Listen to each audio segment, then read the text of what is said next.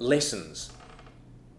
Jim Heskett, who's a Professor Emeritus at the Harvard Business School, who's the co-author of The Service Profit Chain, a core foundation of the Omnicom University curriculum, and an active contributor to the Bernbach School, regularly writes thought pieces. One of his latest papers is entitled Leadership Lessons from the Pandemic. I thought Jim's recent piece is important at this time as we embark on another unpredictable year. One thing we know, a vaccine is on its way, which will again disrupt operations.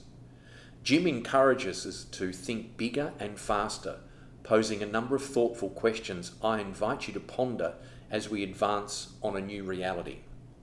He opens with two fundamental questions. What have I learned from leading during a pandemic that has forced us to work remotely? And how much will the lessons change the way I lead the business and into the future?